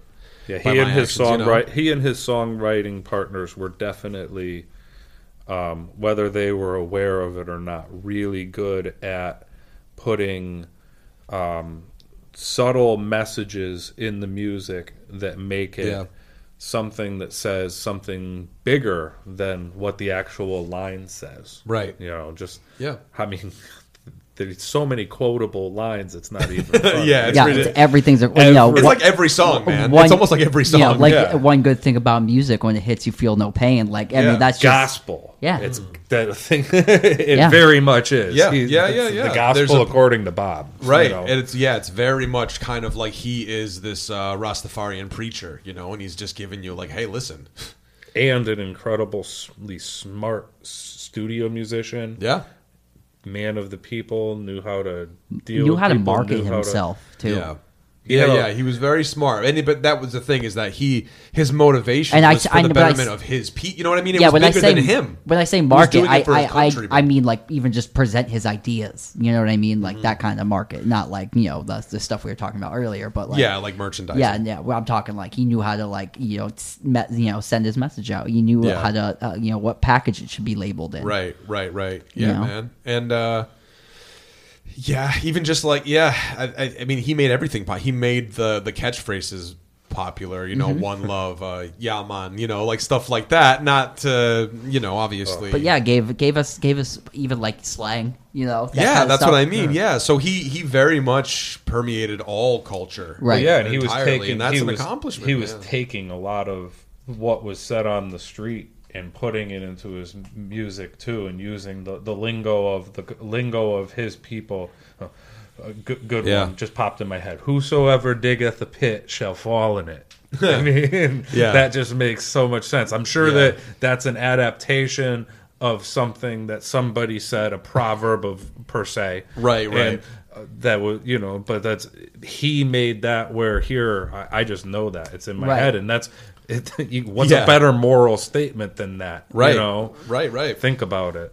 Yeah, man. So, unfortunately, he did pass of the melanoma at 36 years old. So, who knows what he would have brought to the table now. But, I mean, his legacy will live on far beyond our lifetimes, I think. And, what he was able to give, like, his fellow countrymen and even his family, like, even his family, like, he made a thing that was, I believe that he knew that it was bigger than him, and that he was making something that he was making it to last. He was very much just kind of like, all right, let me use all of this to my advantage and lay down something that can help my country. Right. Whether it's music or, like we said earlier, like merchandising, whatever it is, it's you know what I mean? So we kind of like are wrapping on Bob. I want to know, like, from Roy, because I know Roy's kind of like a reggae guy over here. Like, you've maybe more like tested your toes in the water of other reggae artists. Definitely. So, like, if you like Bob Marley, Roy, what? Because we're like, I want to point people in other directions too, of like some good stuff that's like hip and happening. Like, what other artists would you say? Like,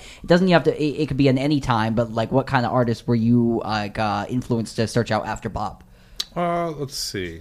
I mean, well, there's definitely, Bob Marley's influence and the reggae influence of that time definitely leans heavy into modern with the electronic music too. You have what we refer to as dubstep, which is pretty much the club music of the modern time. Dub is, a very slowed down version of the reggae beat that gets laid out. So, I mean,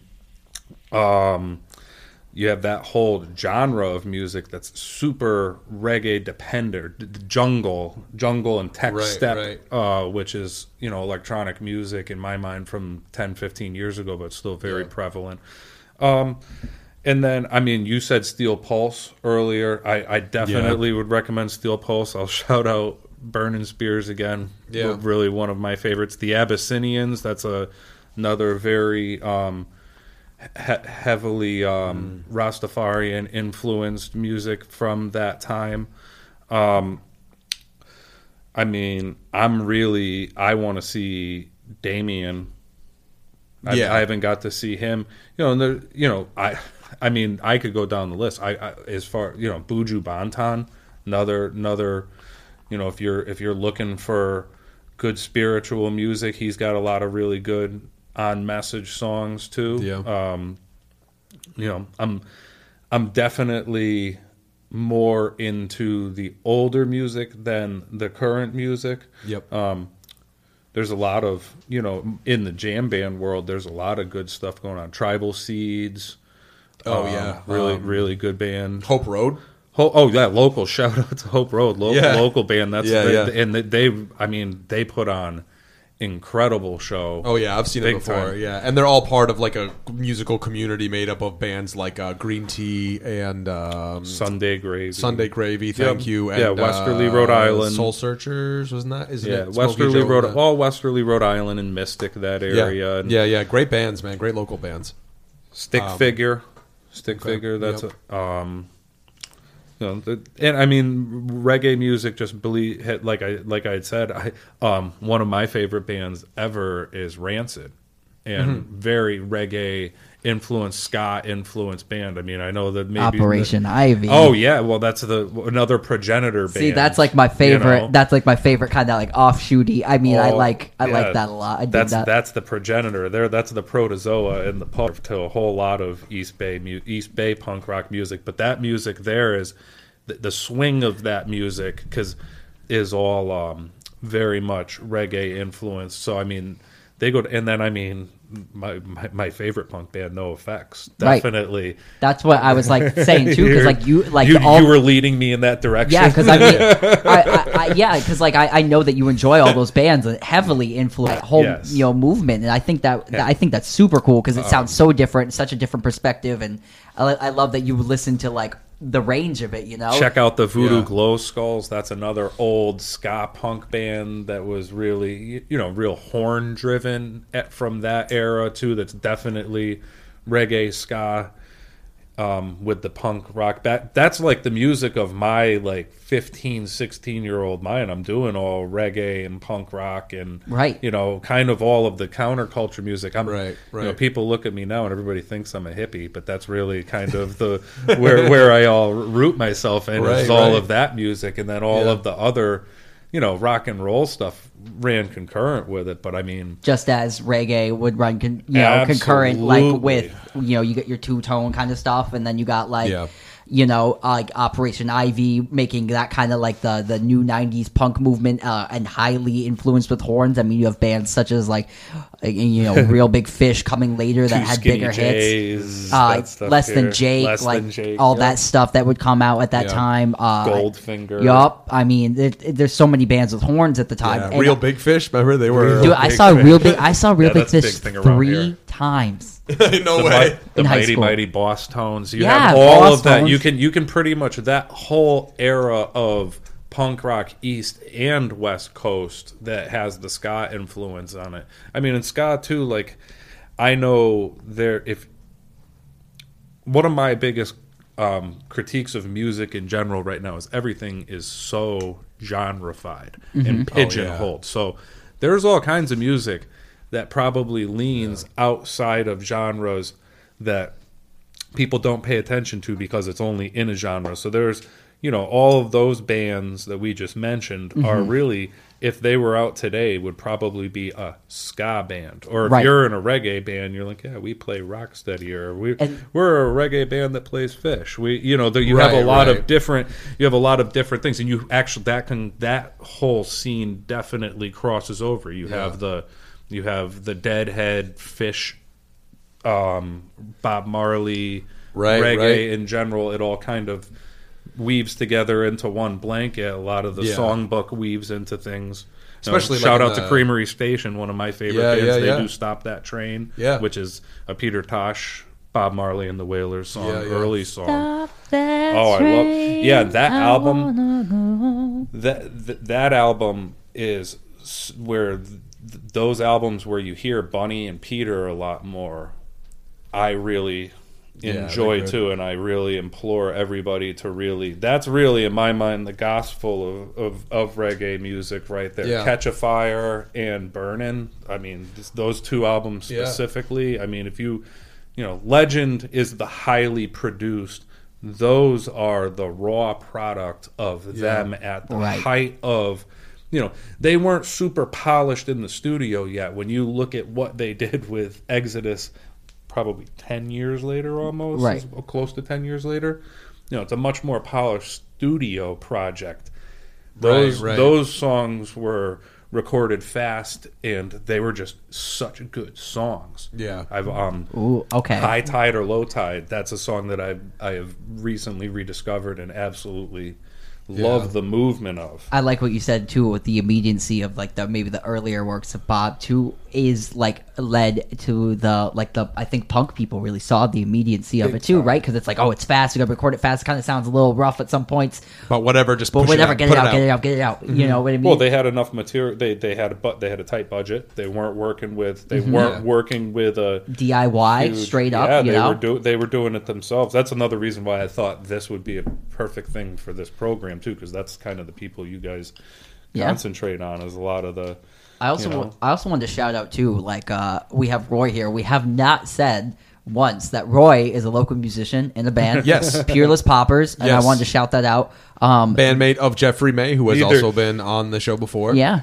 Peerless Poppers are a great friend of the show. You should check them out. Yeah, on and at one point Facebook, we were in a Instagram. band. With, both of us were in a band with Roy as well. So we're all musicians. We're all part of a community, man. We all know each other. Yeah, we're all you should good buddies. You know, check out the Poppers because if you like Bob, you will like the Poppers. You know what I mean? It's not the same thing, but Thank you. You know what I mean. But like, thanks for the plug, buddy. Hey man, it's we need to support our local musicians here. Absolutely, man. Well, sometimes I hop in with them too and play some guitar. Yeah, and Mike stuff, sits in. But music in general, that was another thing. Going back to Bob Marley, that was what he did, and he supported himself. He supported other musicians. He brought people in.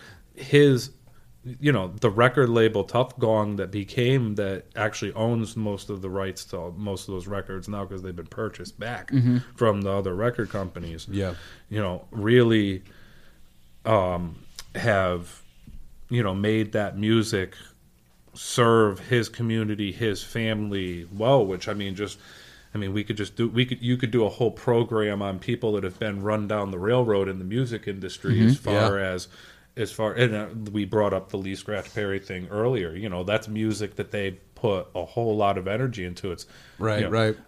You're talking Mr. Brown, Small Axe, Duppy Conqueror, those early songs which are incredible pieces of music that they didn't get any financial credit for. Right. I mean, they were their songs, their name was on them, but they wouldn't have pictures of them on the album because they were done.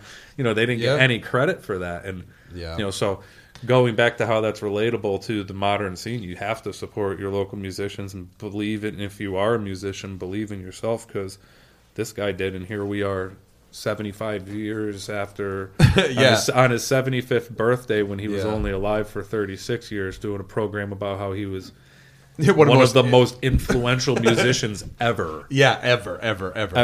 And one thing, we're winding down on it too, but one thing I wanted to speak to as well is, man, I came over here, right, when I got over here a couple hours ago, and Luke was just like, hey, man, check this out real quick. So he plays me a Bob Marley track, and then he plays me a track off of the Basement tapes, Bob Marley with the band. No. Bob Dylan. I'm sorry. Bob Marley on the brain. But yeah, Bob Dylan and the band. And you can, dude, it's weird. You can hear there are a lot of similarities in that. We'll do after, because we can't play music on the podcast, unfortunately. But we'll AB it for you after the show, man. Because it's far out. Because you're like, oh yeah, these are very much Bunny Wailer, Peter Tosh types of like harmony and melody type yeah, things, well, and even what like the Garth keyboard Hudson parts. was doing with the organ, Yeah. that's what they were doing with the organ. Right, I just thought they sounded incredibly similar. There's a certain album, if you really want to like get the similarities, that I heard, because it's definitely not in the Lee Scratch Perry stuff.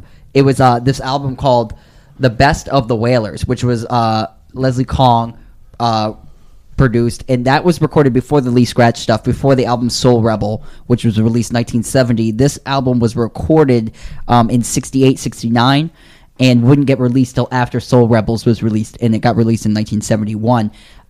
So this is kind of, was one of those albums that was kind of shelved and not released, or didn't have enough money, whatever. Right. And it got released later in 71, but it sounds all like incredibly like what the band was doing with Bob Dylan in the basement in Woodstock, New York, and it was almost kind of the same time period ish. Yeah.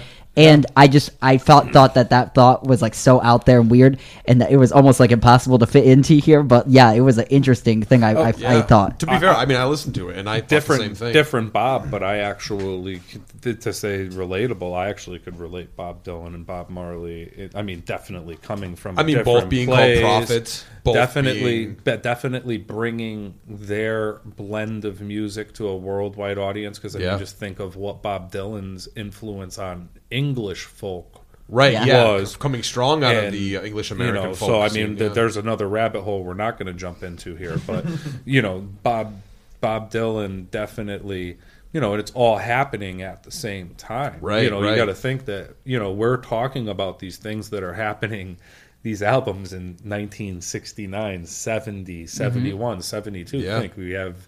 The Jefferson Airplane is flying high. You have consciousness all of these, is in the Grateful Dead are in vocabulary. their heyday. They're Europe '72 is happening in the same time. So you have all of these musical influences in the world happening at the same time. Let's go down the list really quick. Like, you think of the Allman Brothers. That's 1970 is the Fillmore. Height of that's height of with Dwayne, right?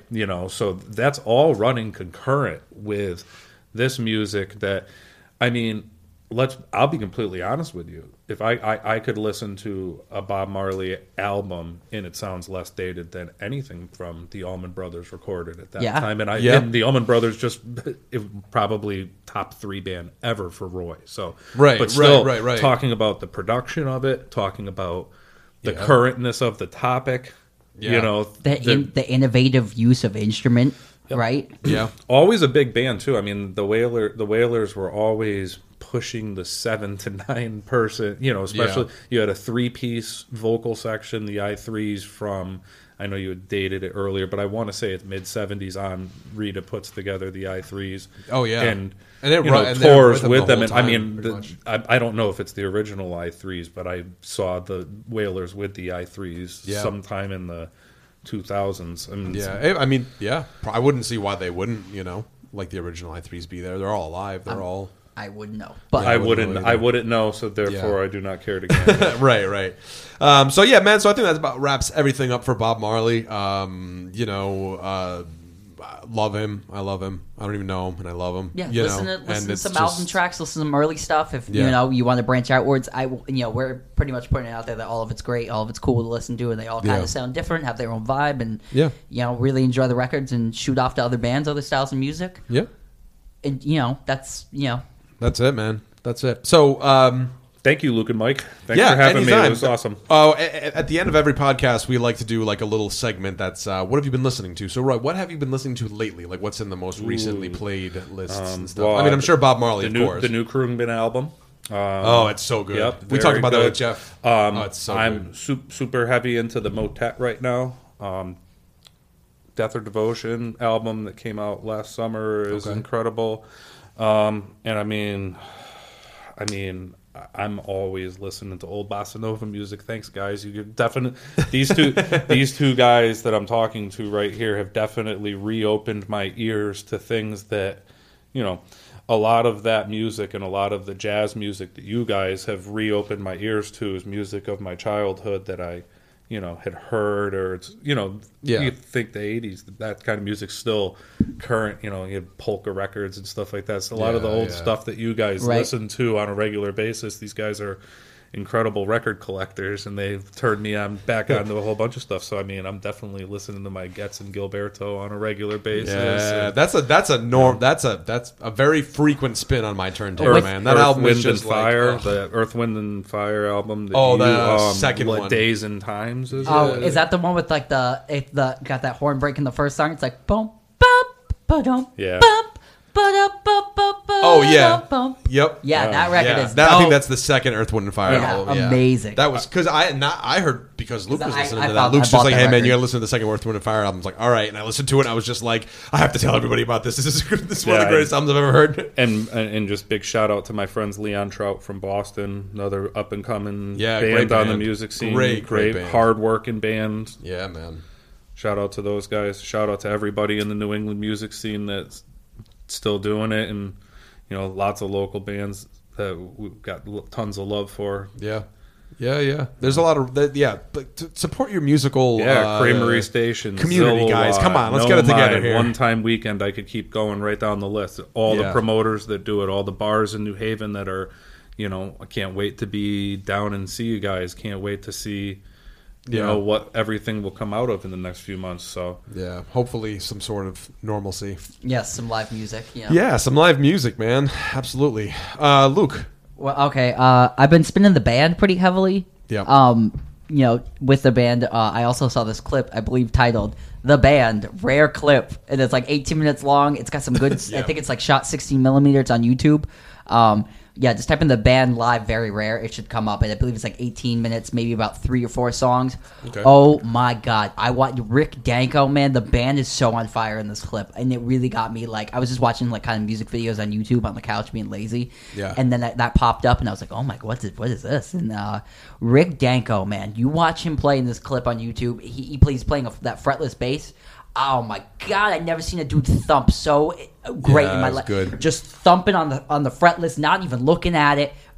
Every note is solid, and it's blowing my mind. They're doing 3-4 part harmonies. Amazing. Check it out. I want to come back for the band episode. Oh yeah, man. We will. Guys, absolutely, I was getting man. so hyped on the band. Like, I listened to the first 2 albums, and I just really want to shout out like a song. Richard Manuel's "In a Station." The chorus to that song and the structure to that song is so out there. The harmonies are like so profound. That record is that record's so life changing. Like, listen to music from Big Pink and the band's Brown album, the second record. I mean, I listened to those again, and they touch me on such like a level. The songs are so sweet, so greatly written. There's context to every song in those records, so I really dove deep into that. Yeah. I listened to Abbey Road yesterday just because I wanted to, and then just some other stuff I've been pulling off the shelves. But I also listened to, because of Bob, I listened to Harder They Come soundtrack. Yep. Highly recommended with any Bob Marley listening. I also listened to the record label is called I think Coleman Razor, and they released a compilation of I believe it was Nigerian music from 1972 that I have on vinyl from 1972, 1982, and that was called Coleman Razor Records. Look it up. They have like cool African compilations, and I listened to some African music because it kind of was getting me into that vibe, and I really dug that record too. Oh, nice, man. Nice. Yeah. It's been mostly, I'm not going to lie, I've been doing a lot of like spoken word, like lectures and things like that, because that's another thing I love listening to. But music-wise, I mean, heavy Bob Marley, and then I went down the sort of like Hindu devotional music. Okay, right on. The past couple days, more specifically Bhagwan Das, who is part of like the Das Brothers, a group of people that were switched on to Neem Karoli Baba. He was a guru in India. That's a whole other story. But he, Jayu Tal is another like devotional singer guitar player that came out of that group of people. Mm-hmm. But yeah, just stuff like that. Just very much like, like Hare Krishna stuff and Shiva Shambho and like Hanuman Chalisas and stuff like that. So I don't know. I think being like having my ear tuned at an early age by listening to Greek music to much more Eastern styles of melody, I think that a lot of maybe say Indian devotional music as well as like sitar music, instrumental music. I can tap into it. It's the same way that I can tap into like a Turkish oud player, Right. because it's very much those Eastern kind of melodies that, you know what I mean? Like I can hear them and I'm just like, oh, there's a familiarity to it and a relatability to it. And the fact that it's spiritual as well. For me, being spirituality is an important part of my life, that I find great value in it, and I think, I really enjoy it, I did a Mahi Vishnu orchestra with John Oh, McLaughlin. yeah, man. Yeah, that's and like I believe Santana was involved in this. Yeah, there's a too. McLaughlin Santana. I think there's definitely one album. I don't know if there might be a couple. But I listened to a few John McLaughlin albums last week Yeah. too. That when I was got stuck out in a tidal marsh up in Maine, Yeah. in a kayak for 7 hours waiting for the tide to come in, and had to Yeah. listen to a whole lot of music. yeah. Well, Mahavishnu will help pass the time, and there's Some nice dense stuff. that's another. I mean, that's another band that like, it can be. It's challenging. You listen to it and it can be very challenging because not only does John McLaughlin bring in these sort of Eastern melodies, but there's also sort of this improvisational kind of jazz element to the whole thing.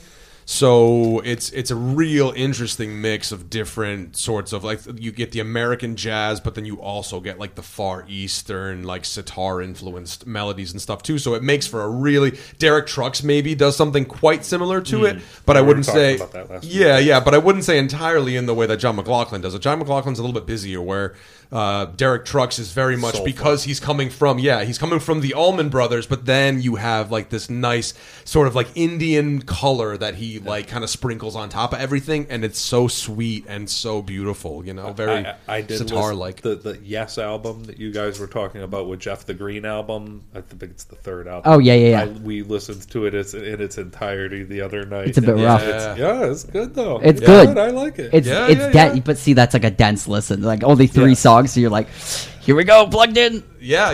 It's I had to give it a whirl because I had heard you guys talking about it because I listened to that one the other week. But yeah, and we everyone. Oh, shout out to our boy George Bruderman on the Feel Feelings podcast, because he texted me the other day that he completed the Prague episode finally. Oh, so finally. We're all very proud of him. That was what, 3 episodes ago, 2 Yeah. episodes ago. I don't have my merit badge. It was yeah. a busy life. It was. I hear it, man. Yeah, it was very fitting that the prog rock episode was our longest episode, But I don't know. This one might be competition rival for it. Might rival, but yeah, man. Well, Roy, thank you so much for coming down, man. Real quick, where could we find information on Peerless Poppers? The Facebook page, social media, Peerless Poppers at Facebook and Instagram. Facebook, I would say, is probably the best place. We have a YouTube page. A bunch of current videos up there. Yeah, a lot of great live stuff on your.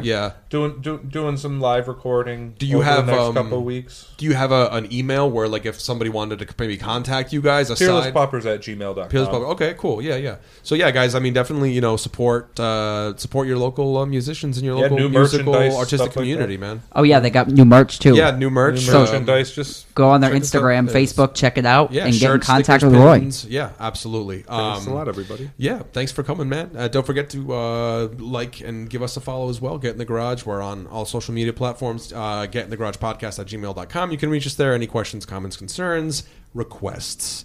I've been Mike. Thank you, Bob Marley. Thank you, Bob Marley, man. Yeah, One thanks. love, bless up, as they say in Jamaica. We love you guys. And yeah, Yeah, take care. love, Bye. peace, hair grease.